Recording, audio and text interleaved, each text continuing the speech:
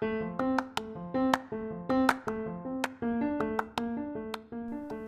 Call Me Girl Boss is a podcast dedicated to sharing the journey, struggles, and successes women small business owners go through. I host Jessica Buck, a small business owner myself, interviews women who haven't made $1 million yet. I interview women at any stage of owning a business and focus on the struggles so listeners can really relate to the guest. I hope in listening to this podcast, you find your go-to source to get the real scoop of what it is like to be a woman small business owner. I am excited to announce I just recently launched my first ebook. It's all about how to work with influencers with no budget. It is $9.99 and it is available on www.don'tcallmegirlboss.com. In this ebook, I literally go over my exact formula to how to work with influencers. And I get questions. This is probably the number one question I get is how I work with the influencers I do. And there is a strategy and there are things you need to have in place before you just go out and start reaching out to influencers.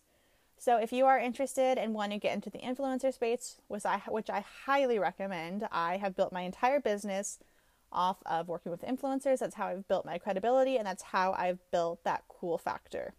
So if you are interested in that, go ahead and go to don'tcallmegirlboss.com, and the ebook is on there for $9.99. Hey guys, thank you for tuning in to another episode of Don't Call Me Girl Boss. This week I have on Reka. She is the owner of Reka Beauty. She has a all-natural skincare company, and I was introduced to her by a few other blogger friends that I have in Austin, Texas, and was told I should interview her and just get to know her a little bit better. And she has an amazing story and is a female business owner here in Austin, Texas. And I honestly don't know much about her, and every guest that I interview, I don't always personally know them very well. Some I do, some I don't. So this is one that we've kind of just connected and been like, hey, I heard of you, you've heard of me. We're both business owners. I have a podcast. Do you want to come on type thing? So I'm excited to have her on and get to know her with you. I'm going to be talking to her on the phone for the first time as well. So I'm excited about this one because it's a little different. The last week's episode, I knew Ashley really well. She was a realtor. So it was, just a different conversation. So, Reka was even like, hey, we can jump on a phone call before this and get to know each other a little bit better. But I just want her to keep it raw and organic, and I'm getting to know her just as much as you are in this episode. So I hope you enjoy it, and without further ado, here is Reka. I am doing okay. Just things are super busy from time to time. So right now, actually, I kind of have some downtime. And I'm like, I don't know what to do with myself because I'm like, okay, I am pretty much caught up with everything I need. And I'm just kind of, So are you working full-time and then doing Reka Beauty on the side, or do you do Reka Beauty full-time? I do Reka Beauty full-time. Oh, okay, because I saw on your Instagram you were like the advisor for, I forgot what it was called. Yes, so Advisory Cloud is a platform where you can kind of list yourself to be an advisor, and then there's other, small businesses or companies that are coming up, maybe have ideas, they just need some guidance. So then they can kind of look at your profile, see what you can help with, and then you can kind of go from there. So that's not really like full-time. That's more of like my side job, I guess, my side hustle. But yeah, I do Reka Beauty full-time. That's amazing. I've recently dabbed in online sales, and it is not easy. I feel like it's easy to launch. It's hard to stay consistent. Yes, that's definitely true. I launched back in 2017, and I think, it's really fun when you're, putting your website together, doing everything, and you launch, and then you're like, oh, wait, now how do I make a sale? So yeah, I totally understand. So I know you're doing the tanning salon, correct? Yeah, so I do the tanning, and then I also came out with a self-tan mousse during COVID. Oh, nice. That sounds really, really fun. Yeah, it is fun. It just, like I said, it was easy to launch a mousse and then have a bunch of sales and then how do you keep those sales coming in every day? Of course. So how do you find that you're able to keep going and rely on it enough where you... So for me, when I launched, I'm not sure, I believe you're aware, but we have the world's only turmeric peel-off mask. So since it was super unique, we kind of got lucky in a sense. And I think shortly after, maybe I want to say 5 months to 6 months, we were actually picked up by the media, Huffington Post and Refinery, BuzzFeed, just one after the other. They were reporting about this new product. And because of that, we were able to really keep consistent, see that growth, and then make a lot of partnerships with subscription boxes, things like that, who wanted to include our products in to their boxes. And so we started seeing some steady growth. Wow, that's amazing. I feel like that's a big key, is getting press. Yes, it's very, very helpful. I think when you get press, it really helps the consumer find some trust in the brand, because so many people are starting businesses these days, and it's kind of like, who do you trust, And I've found that partnering with larger brands, brands that basically consumers already have this like trust in, really helps a small business kind of come up. Yeah, that's my philosophy with working with influencers. Yeah. It's kind of like the same thing, getting someone, with importance that you trust to post about your product in an article or on social media. Yeah, definitely. So where did you grow up? Did you grow up in Austin, or? I did. I am an Austin local. I know it's hard to find. You're a unicorn, they call them. Yeah. What about you? Orange County, California. Okay, cool. I've been here basically my whole life. I was actually born in India, but I moved to the States. We were in Urbana-Champaign, Illinois, which is about, I think, 30, 40 minutes away from Chicago. So I was there, moved there when I was like, I think 3 years old. And then I was there probably, I want to say second, third grade. And then we moved to Austin and home since. Wow. How did you like growing up here? I love it. Austin to me, I think is just a fun place, and the people here are super, friendly, and there's so much diversity that every time I leave to maybe, want to live somewhere else, I find myself coming back here. Yeah, I love Austin, and we are so happy that we made the move here. Yeah, same. All right, what did your parents do, or what brought you guys to Austin? So my dad is a computer science, a typical, Indian dad. My mom, she was a preschool teacher. So they did that. And then it's so funny that you asked me how we ended up here. My dad, being in that computer science field, he offered, I think when I was very, very little, to either move to California or to Texas. And growing up, when you're, I guess, up north and you're little, you kind of believe, what everyone else says. And there's that like myth or this, how everyone just kind of like, oh, if you go to Texas, you're going to have a pony because everyone rides horses. So yeah, as a child, I was like, oh, really? Like, okay, then I'm going to move to Texas because I want a pony. So yeah, my dad gave me that option, and I kind of made that choice because I was like, you're going to get me a pony. I mean, I didn't get that, but I did learn how to ride horses. So that's kind of how we ended up here. Oh, wow. Could you imagine how different do you think your life would be if you went to California? Oh, wow. I don't even know. Sometimes I've wondered that because I love California. I go there quite often, or I did. And every time I go, I'm like, oh, wow, this is such a beautiful place. There's so much greenery there. And I'm a very nature person, so I really love how there's like that diversity in plants versus here in Texas, it's just a bunch of, like cedar trees. So yeah, I don't know. I really couldn't imagine it though. I know. Isn't it weird how like one decision just shapes your whole life, but you don't realize it when it's happening? Yeah.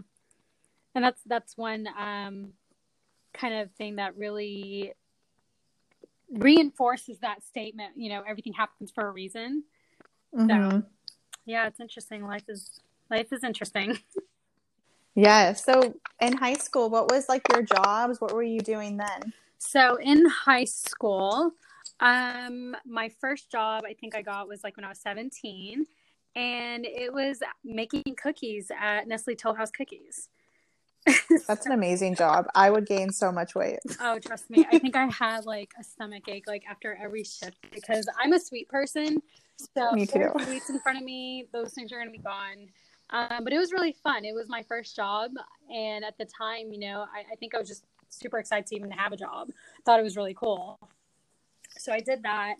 And then in college, kind of moved into that retail space. I worked, at so many different retail places. And I think that's when I started realizing I had that talent to make sales. Mm-hmm. And so then that kind of brought me into where I am now. What did you end up going to college for? I was pre-law, and I actually went to law school, so I'm a law school dropout. Wow. I thought I wanted to be a lawyer. I've always kind of had that around me, and I used to watch Law and Order. It was my favorite show, and I just thought, this is what I was going to do. I used to work at a couple of law firms as well towards the end of college, and it just seemed like the most professional job you could, do, I guess, at the time for me.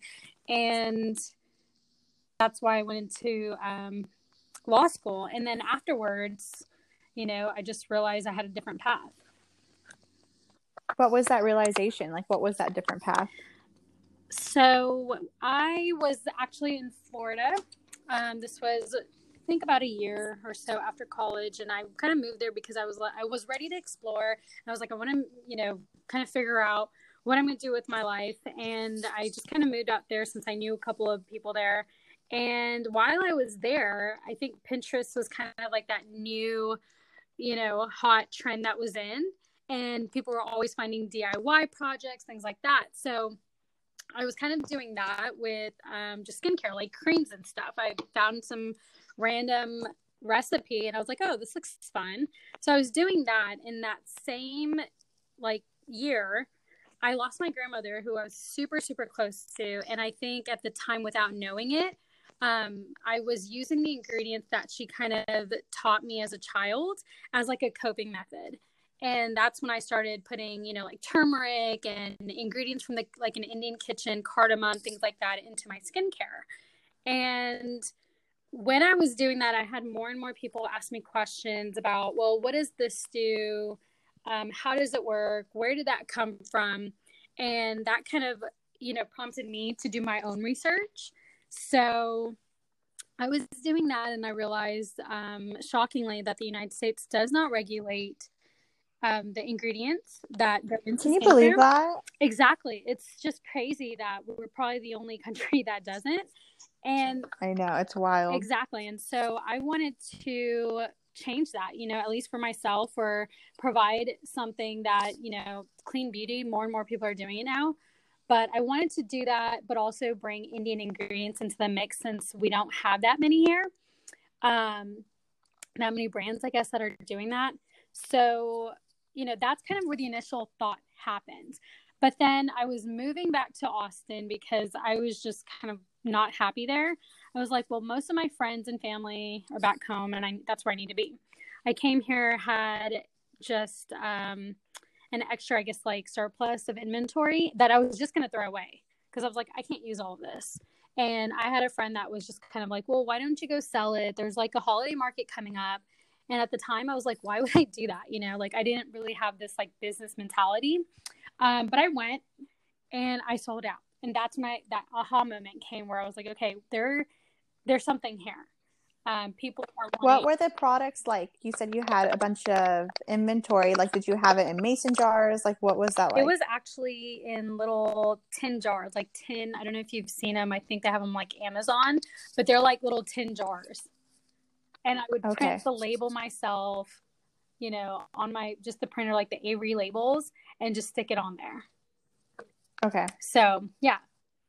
And what was the product you were selling? It was just body cream, body lotion. Okay. And I had, mixed some turmeric in there, so it had more of that like yellow coloring. And people thought it was just super interesting. So you sell out, and then you're like, okay, what was the next process? So the next process for me was to now kind of think about, well, how am I going to really go about this if I'm going to, fully launch? And I started working with Ayurvedic doctors and chemists in India. I had a family friend who I guess had like a former boss that, was in that field or did some of that. I think he like did research for turmeric and things like that, working for some of these companies. And so kind of had that contact to find these, Ayurvedic doctors in India. So that's kind of how the process started. And we would,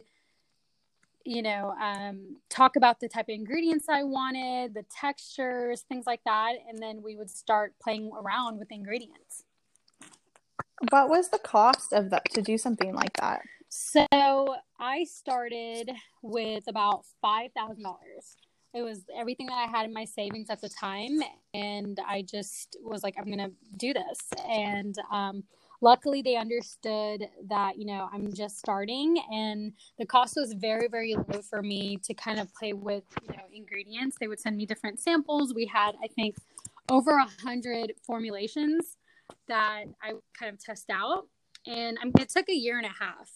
So it was a very slow kind of process in the beginning. And this was just to come out with one product? Yes. It was our turmeric peel-off mask. It took about a year and a half to kind of formulate that original one. But when we launched, we were able to kind of add those extra variants. Like, right now we have like cucumber, lemon, orange. So once you kind of find that base formula, adding kind of the variants became a lot easier. So. And then, so you find the formulation. Did they do all the packaging, all of that? No, I wish that would have been ideal, but no, I had to kind of, look at what kind of bottles I wanted them in. They did help with, as far as guiding me in where I could find the packaging. And so I would kind of tell them, okay, well, this is what I need. This is what I want. How do we go about it? And what's really challenging is that when you're a small business, the costs are very, very high in the very beginning because you're ordering low quantities.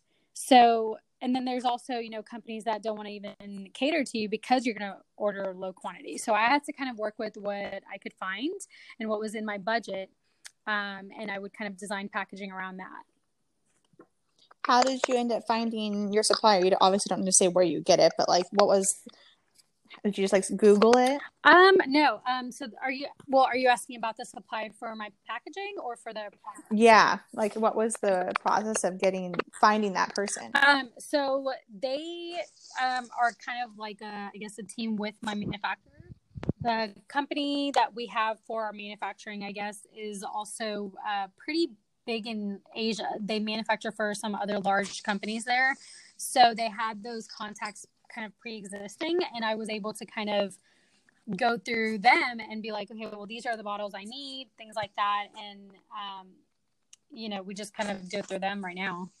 But we are in the process of finding new packaging, new products and stuff like that. And I think it's a lot of networking, always having to kind of, ask other people, well, where do you get yours from? Do you have any good resources?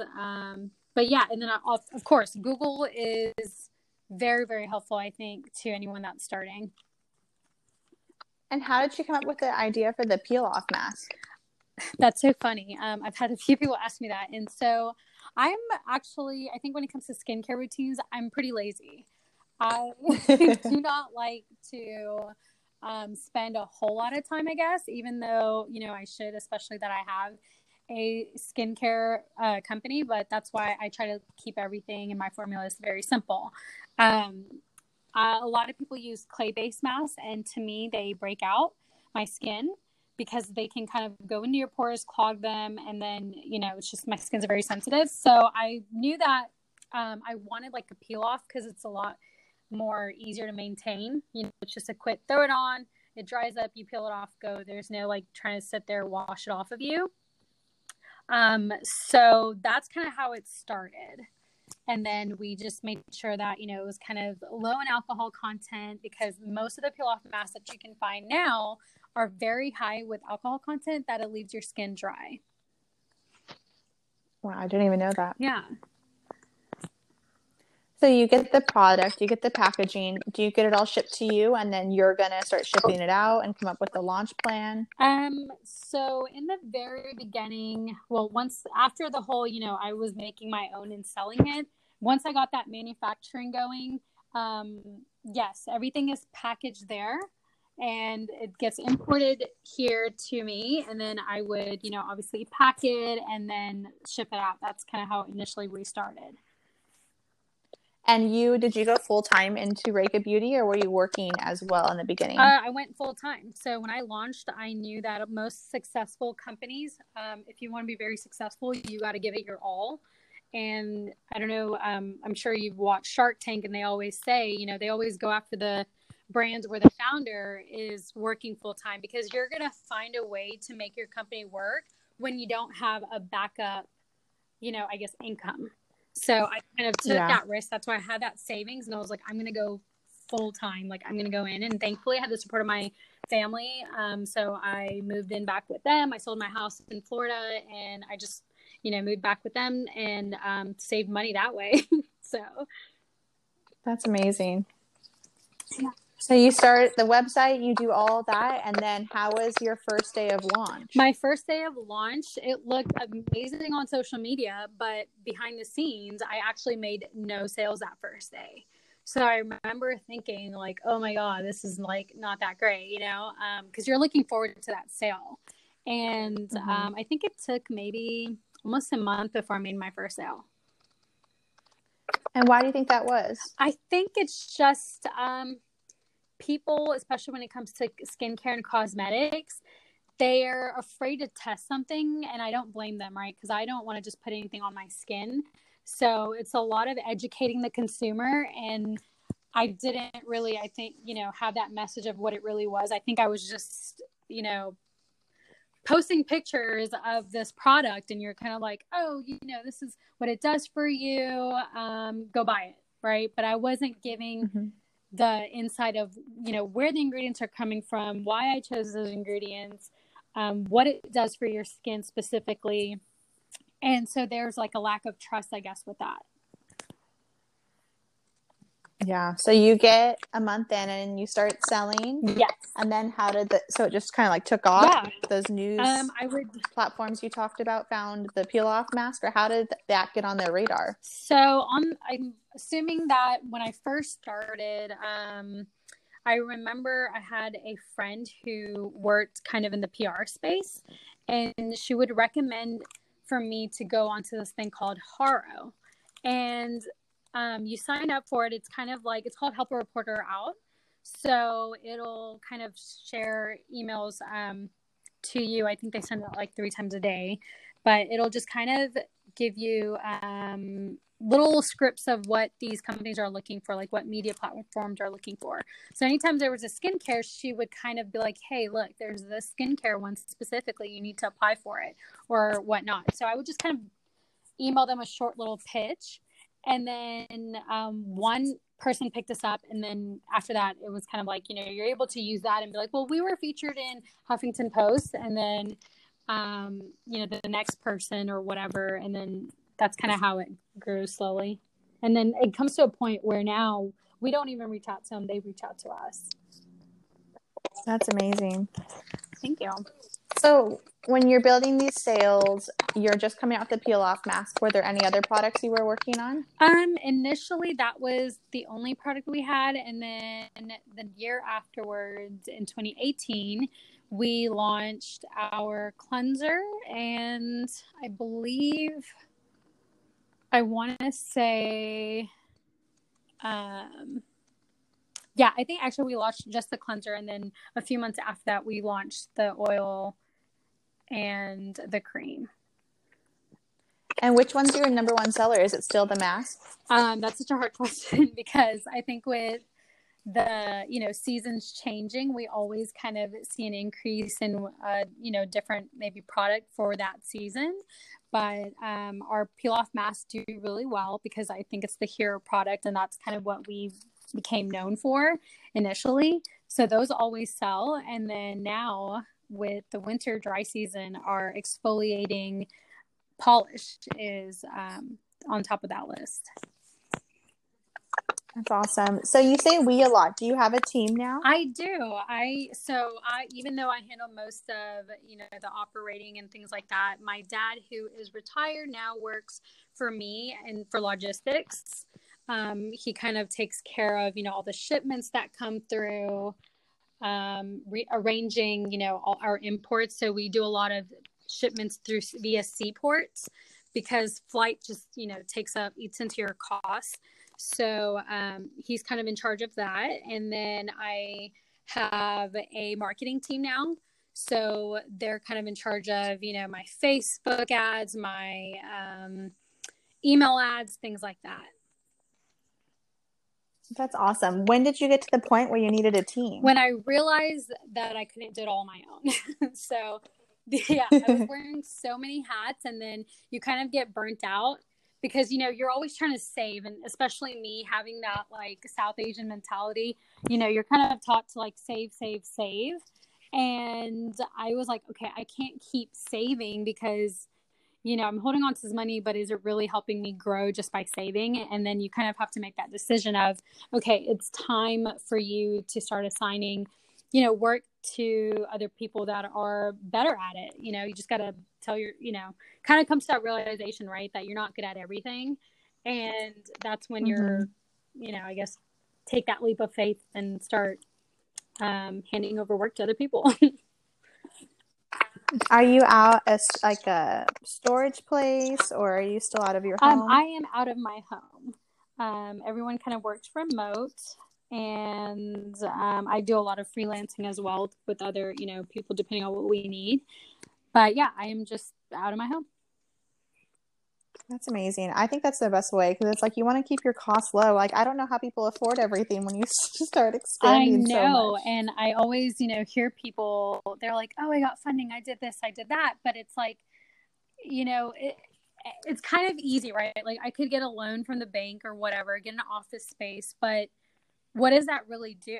And you kind of have to just... Yeah. You want to be home. Like, I want to be home. Like, that's the reason I'm working so hard. So, yeah, when people tell me that, I'm like, okay, and unfortunately, some of the companies or brands that I've, talked to in the past are no longer there. And it's because off the bat, they're just like, oh, I hired a photographer. I hired, someone to do my website. I hired this. And I'm like, but are you making sales? Sometimes people think you have to spend so much money elsewhere to get those sales, but honestly, you shouldn't. I think that if you're true to yourself and you're passionate about what you do, you alone can make those sales come in and then slowly start building and, paying other people to do those things for you. Yeah, I agree. So your marketing strategy, do you work with influencers or anything like that? Or do you focus mainly on Facebook ads? So we mainly focus on Facebook ads. And then our biggest marketing strategy is the subscription boxes because we're partnered with so many big brands, including Ipsy, who's one of our favorites. We get our products out to, on average, over maybe 50 million consumers or at least viewers, right? They're looking at it either through our partners, pages, sites, or whatnot. And then typically they have influencers they work with, but then also in this day and age, everybody is always posting everything, right? So I think it kind of, it's not necessarily that we're, scouting influencers or anything like that, but they'll post on their page, like a consumer that maybe bought it on Etsy or got it in their bag, they're going to post about it. And so they'll tag us, we'll, try to reshare, repost, things like that. But most of the content you see on our like Instagram is going to be organic. That's awesome. So Ipsy, do you pay them to be in the box, or do they pay you? Oh wow, I didn't know how that worked. So they give you X amount per bottle? They work with, different brands, and not all subscription boxes are like that. Some boxes, they kind of expect to get the free product, but I always recommend staying away from, subscription boxes like that, because they're just making money off of you, right? They're getting free stuff, but they're still charging consumers, and it's not always the best way to market yourself. So we always work with, subscription boxes where they're actually paying us for the product. Yeah. And then did you approach Ipsy, or did they approach you? So they came to us. That's amazing. That makes things easier. It's really hard though, and that's why it's all about networking. You have to really go out there, and I know it's so much harder now with the pandemic. So I don't even know where I would be if, I started a business during this time. But what really helped me was network, just going out there, meeting people, pop-ups. I used to do a lot of different pop-ups. And one time I did this private event in Westlake, and it was so interesting because it was kind of a last minute thing, and I almost didn't go. And when I went, there was someone there that actually was a friend of another company founder. I don't know if you've heard of Poopery, but so she was actually my friend, and she had bought my products, and I think gifted her one of them. And so it's just one of those things where you don't know what someone else knows, I guess. Right. And it just kind of like passed that way as well. So I have so many different stories like that are very unique. And that's why I'm a very, very pro advocate of networking and just going out there, do whatever event you can. You never know what's going to happen. Yeah, I agree. This wasn't my marketing strategy when I moved to Austin, but it's exploded my business here. It's just networking and getting to know people. I wish I did that in California, but it was just different. Definitely. Are you on Amazon at all, or do you just focus on selling on your website? We are on Amazon. We're selling it, obviously, because I know I see other companies on there, but I think another company might be selling their products. But no, we have our products on Amazon, and you'll see it from, our company. And how is that going? I think it does pretty well. We don't really focus on promoting that as much, just because our future plans are to take it off of Amazon. And I think it's just a great kind of strategy in the beginning because you want more brand awareness. So we kind of put it out there wherever we can. But initially, or I think in the future, we're going to be kind of removing those products from Amazon, because if you want to grow into a retailer, most retail, they don't really, I guess they're not really fond of companies that are on Amazon. Yeah. Oh, really? Just Why? because you're eating their margin, right? Because on Amazon, everything is cheap, especially consumers that have Prime. They're not going to want to pay that shipping cost, things like that. So it's kind of like, well, why would you, I don't know, buy it like Nordstrom per se, if you can buy it on Amazon? So a lot of those kind of retailers won't entertain a small company or a small brand or anyone that is selling on Amazon. Yeah, definitely. Yeah. I'm sure you've probably seen there's some companies I don't know, especially these designer brands where you can go on Amazon. You might see one product of theirs, but you're not going to see the other stuff that's in stores. That's true. And that's because they're in retailers. And retailers won't, they're not very fond of companies on Amazon. Are you in any retailers? We are in some local boutiques here in Austin. And you can find us, I think, in Atlanta, a few in Manhattan, and Washington. That's awesome. So how did you get into this? Was that just approaching the boutiques? So a few, especially here in Austin, I would approach them, kind of talk to them. And if I thought my products would do well, I kind of, drop off some samples, let them try it out. And that's kind of how we started here. And then thanks to social media, now we've had, I think, especially the ones I think not, outside of like Texas, they're the ones who have approached us because they saw us through like social media, or maybe they got us in a box and they were like, oh, we tried you guys out already. We really love you. We want to put you in our store. That's awesome. It's like behind the scenes, people probably have no idea that like you're out of your house, you're fulfilling all these things, you know? Of course. I think people don't realize, and I think I'm very I think I was even asking you, I was like, hey, you want to hop on a Zoom call? I do that with everyone. I'm like, let's connect. I'm not that type of person where I'm just going to assign it to someone and you never like see the founder. I think I'll always be out there in front of it all. I just love, connecting with everyone, and I'm thankful for everyone that supports us. So I'm always talking with people. I remember even like with Ipsy and a few other boxes where they're like, you're the founder? I'm like, yeah. They're like, oh my God, this is the first time I've, talked to any founder. So, oh my gosh. I think that's such a disconnect with business owners. I could never be that business owner either. So I think that's good. So that shows a lot of passion.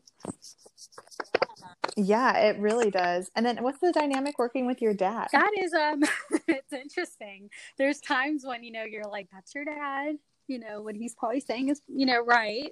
And then there's times when you're like, well, that's not how I want it. And I've kind of learned to, I guess when it's business, I kind of try to take myself away from that like daughter-dad relationship. I'm kind of like, this is business. So this is what we're going to do. And I think he's very good about that too, and I think he sees that what I'm doing is working, because initially they were kind of like, what are you doing? They're like, why are you going to start like a random business? Because we don't have anybody in the family that does business. So they're not very familiar with that. And they were kind of scared. But once they saw those checks rolling in, I think my dad was like, okay, you know what you're doing, so I'll let you do it, kind of thing. So yeah, so it was an immediate approval. It was kind of exactly. like, wait, what? They were kind of like, what is she doing? Like, is she... Well, now it's funny because they work for you. Yeah, once those checks started rolling in, my dad was like, oh, okay, you're actually doing something. And now he's super proud, and he's just very, all involved. And I think for him, it's something new, it's giving him something to do and kind of learn as well. And he seems to be having fun with it. So I'm happy. Do you guys have like a warehouse room in your house, or what does that look like? I think half of my parents' house. The garages are full of my products. So in the rooms, there's like no guest room anymore because it's full of my stuff. I'm kind of using all that I can right now, especially with the pandemic. It's not like anyone comes over. No one needs to stay at our house. So, it's pretty packed. What would you tell someone who wanted to start selling beauty products online? I would tell them to really focus on social media and just be yourself, I think that's what really helped me. I'm not on, like, you never really see me do videos so much on social media, and I wish I could, and that's something I'm working on. But I think just being yourself and not comparing. What's stopping you from that? Is it just the self-confidence to be able to do it? I think, well, one, I'm just not a camera person. It's so weird for me to like look at my phone and talk to the phone. I love doing it when I'm talking to someone else. Like I'll do a lot of, IG lives because I'm chatting with someone else. But when it's just me looking at the phone, I'm just like, who's listening? I don't know. It's just something about I know. It's such a hard thing. I never get used to it. It consumes a lot of my time. So the people that are doing it, I'm just like, oh, wow. Like, you have to really be on your phone like all the time. And really, that's like a second job, I feel like, and for me, I just don't really have that time, especially when I'm focusing on so many other things and really working on growing the company. But I am working on trying to put myself out there more. But yeah, I think my advice would be yourself and don't compare to another company or what anyone else is doing. Yeah. And what would you advice would you give to someone who wants to sell? like be able to make really high sales? Just do like the press and all of that try that you to get mentioned? yourself into press. And I think another important thing is make sure your product is very unique and different. It needs to be something that people just can't go and find out there or somewhere else, you know? I think a lot of people are realizing you can start a business, and it's very easy to start a business. You can, you know, pay that $300 to Secretary of State and you'll have an LLC. And then, you know, I think a lot of people are going to private label companies, and people don't realize that a consumer will Google your ingredients. There's plenty of times where there's local business owners, even skincare owners that, you know, are here in Austin, and I can take those ingredients, stick it into Google, and it'll come matching with a ton of other products because they're private label. So if you're going to sell something, I think you should really focus on making it very different and something that's not already out there. Yeah, that's a good tip. My mousse is actually private labeled, but like I don't have the money to do like a private formulation or even the time, you know, it's hard. I think so. Even if you start with private label, make sure it's different and maybe like an ingredient or two. There are companies here, even locally in Austin, that you can switch it up, right? You don't really specifically have to have the money to formulate right away. You can work with the manufacturers and tell them, well, these are the kind of ingredients that I want. You're only going to be paying them if you're making them do all the research. But if you're, you know, capable of kind of going online and researching the ingredients yourself, and then you know what you want and kind of tell them, this is what I want. They can make the same, I guess, what is it? Like they can make like maybe 5 variations using the same formula. It'll just be different in texture because of the amounts used, but you can kind of have them do that, and you're still going to be setting yourself apart from the other private labels. Yeah. Wow, that's a really good tip. I wish I would have done that with my mousse, and maybe in the next round I'll do that because that's probably one of the best tips I've heard. That's just, and sometimes, you know, I hate like sounding like that person that's calling people out, but I'm like, I see it. It's like, no, you have to realize that people, you know, there's so much information out there, you know, so much technology that it literally just takes me, you know, copying and pasting the ingredients, and then I'm like, oh wow, this is a private label because there's this one, and this one all have the same exact ingredient, the same order, and you know, I think it works for maybe like initial startup, but as you grow, and if you want to grow into like a nationwide company or international company and just have those sales coming in, you just really have to stand out and be different. Is it surprising how many people are actually private label? Well, actually it is and it's not. I think in the beginning it was, but now like more and more people are wanting to be entrepreneurs. And I'm sure you've heard of Alibaba. Everyone goes on Alibaba and you know, you can find almost anything there and make it your own, I guess, and then sell it. So I think that's what a lot of people are doing. And you have to be very careful when you do that, because I think it's good for the short term, and you might be making enough sales to, I guess, live comfortably, maybe, you know. But if you really want to be a successful brand, then you have to do something that's different. Yeah, I remember I didn't get my mousse off Alibaba, but I was trying different mousses, and I tried so many samples, and I was just and didn't end up going with someone from Alibaba because I didn't want to deal with someone that far away, and I was just nervous of the product quality, to be honest. Like, I didn't want my product to be from China. That's when I think more and more people are staying away from products that are coming in from China.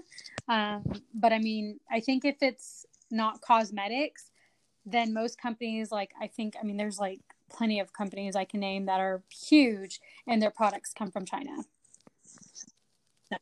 Yeah, no, I agree. It's so cheap that it's almost scary to come from China. It's like, wait, why is this so cheap? But I think it's also like packaging stuff. If you get it from China and then repackage it here, you're going to save those costs, because doing anything in the United States is going to eat your margins. That's because everybody here wants to get paid. Well, I didn't go through the U.S. I ended up going through the UK because the U.S. is just too expensive. Oh, wow. So you thought UK was a little bit more affordable? I would think it was a lot more affordable. Awesome. That's kind of good to know, I guess. I would have never thought. I wouldn't either. And after I was researching, they actually had the best mousse that I could find and the best pricing. The US was, X amount. They're like $3 to $4 more. And no one would give me my mousse in a black bottle, which I really wanted. Everyone in the US told me I'm nuts for the minimums well, but I that's wanted. good though. So like you definitely, kind of went outside that box and you went kind of, found like, I guess, what works for you and you went with it. So that's awesome. Yeah. Thank you. Yeah, it's not easy. It was a nightmare actually trying to find it. I want to try your mousse now because I've seen a little bit of your things online on like Instagram and stuff, and I think a few people maybe were using it, but your mousse just looks so delicious. Like it looks like a dessert. Well, thank you for saying that. I really appreciate that, especially coming from you, who's someone who's been so successful in online sales, because I have no clue what I'm doing. What? So. I don't either. So I'll tell you that right now. When I started, I had no clue. And I think the drive of, learning, even now, like I do webinars, I attend webinars, I Google things, I take online classes for marketing. There's a book as well that I recommend to everyone. It's called Invisible Selling Machine. It's like a must read, but you follow everything in that book and you will make sales. I'm definitely going to purchase that because I mentioned it before. Like it was easy to launch. I've done so well. And now like it's hard to stay consistently getting sales. How has the pandemic affected you, I guess, in any way?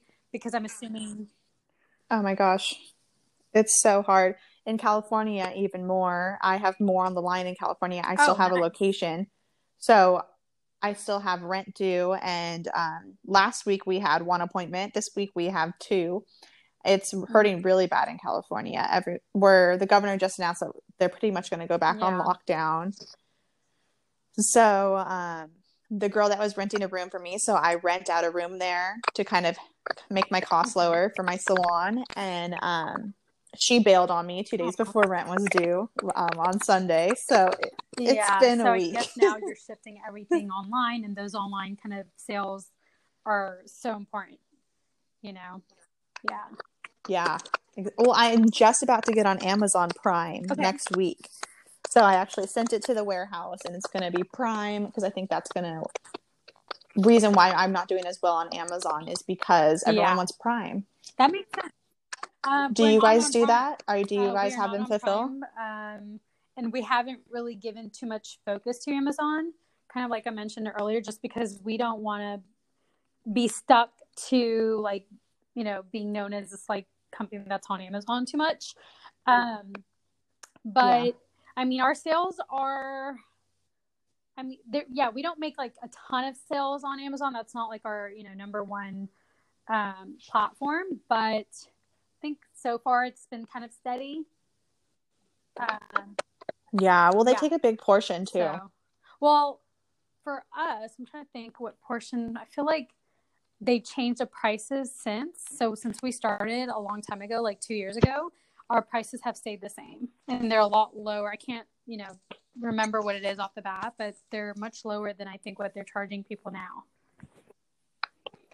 Yeah, I think we pay like $6, and it's like on there I sell it as a set only, and it's 40. I'm selling it for $49. So it's if it adds up. So, are your prices different on Amazon than? No, I have them the same. I see some people actually raise them on Amazon because of that fee.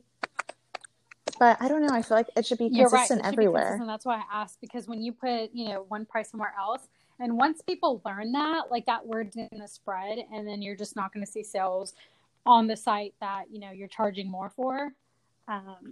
Definitely keep it consistent. Yeah, I follow an influencer who does that. She raised her price $5 to cover the shipping and all of that.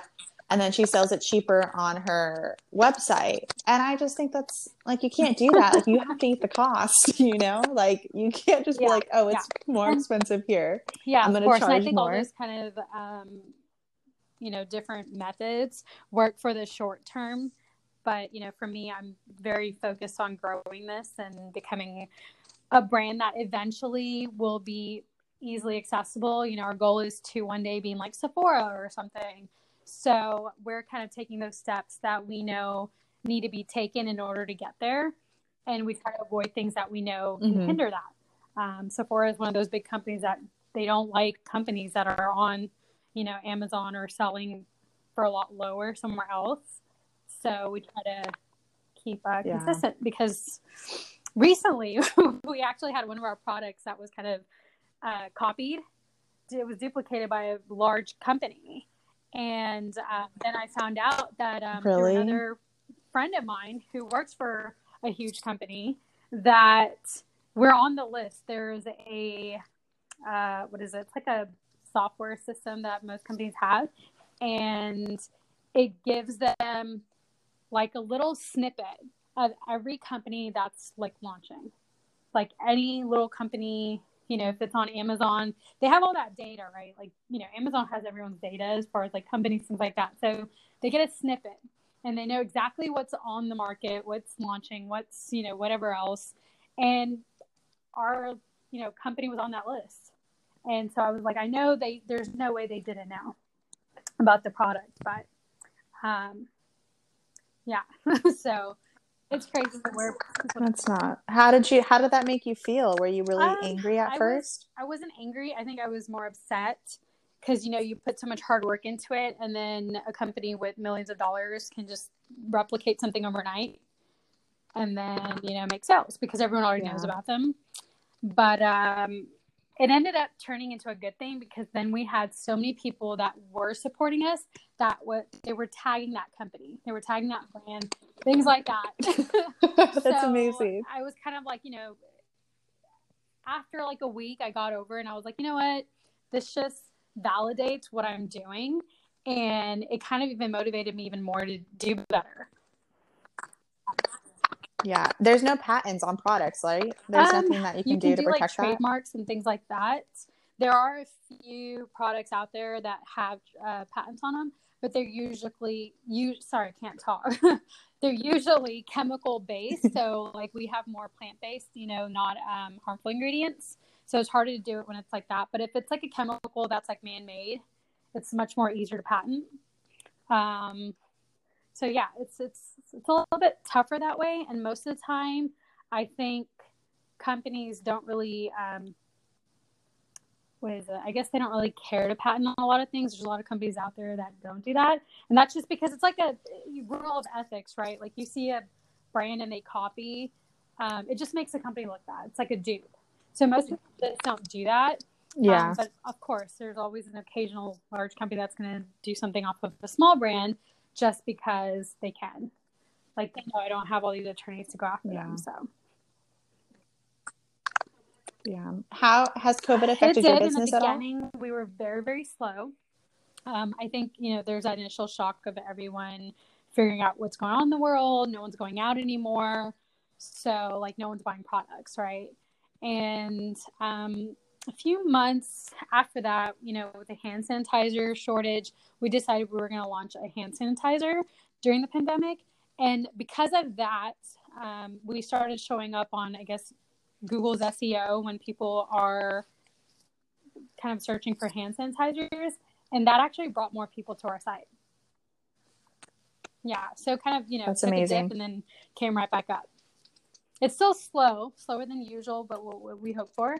But otherwise, we've been kind of lucky to stay afloat and be.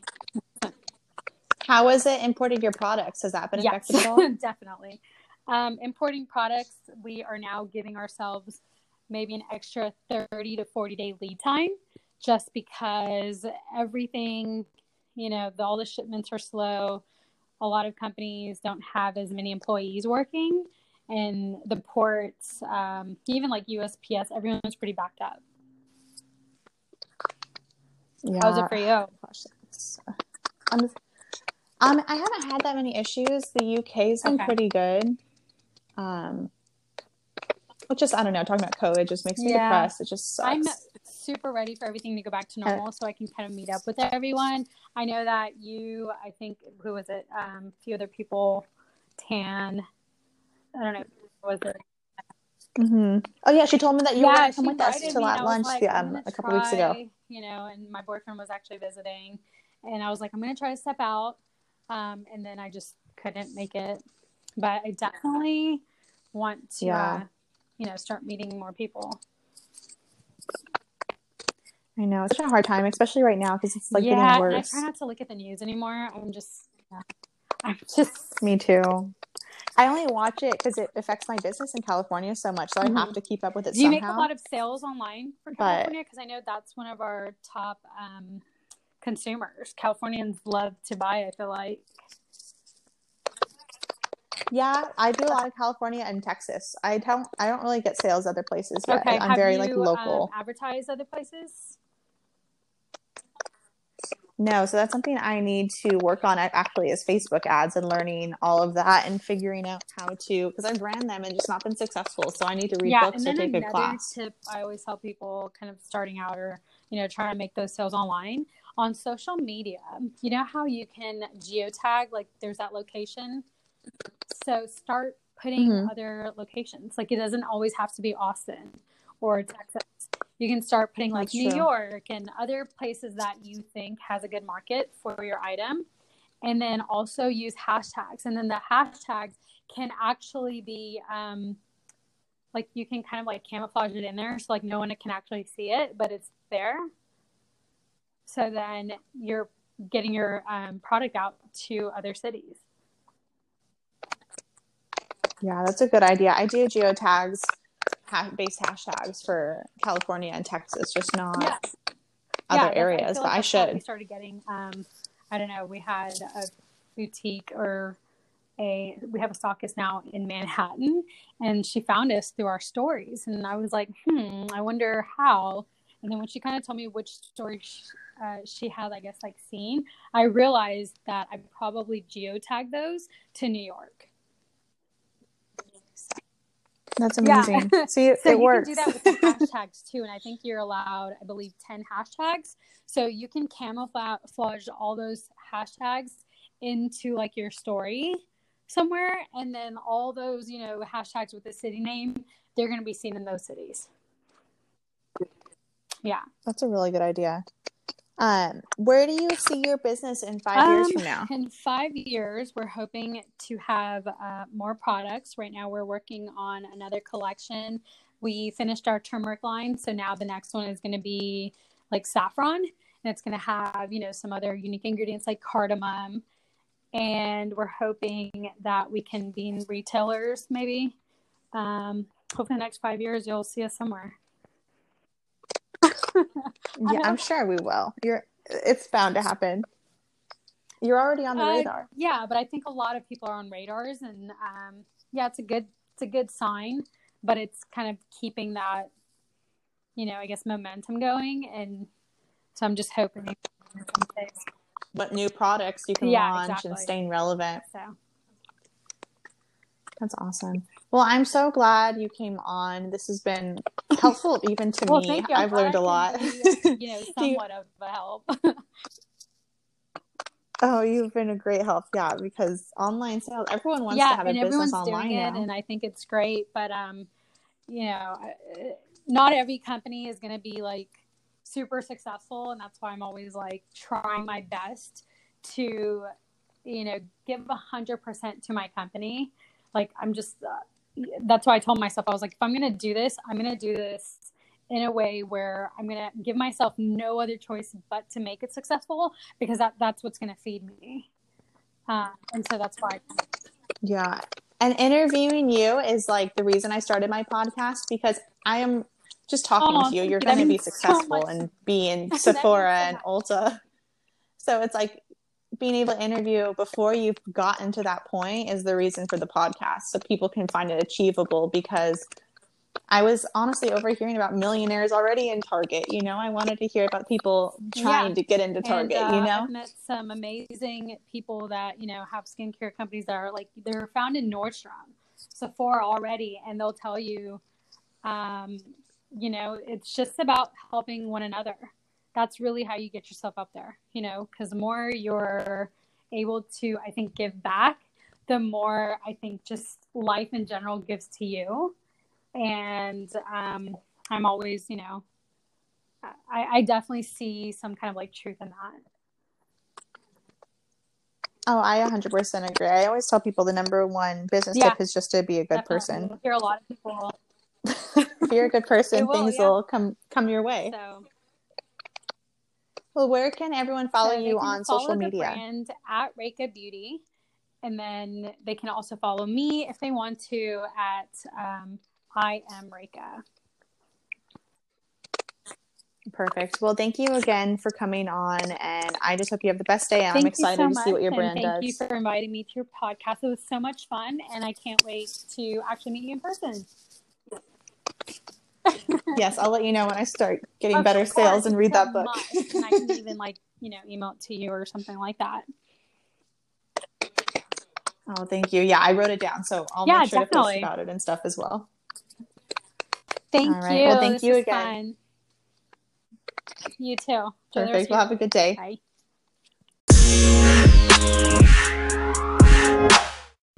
Thank you again for tuning in to another episode of Don't Call Me Girl Boss. Every week I interview a new women small business owner, and we go over the struggles of owning a business, what her story is, and so much more.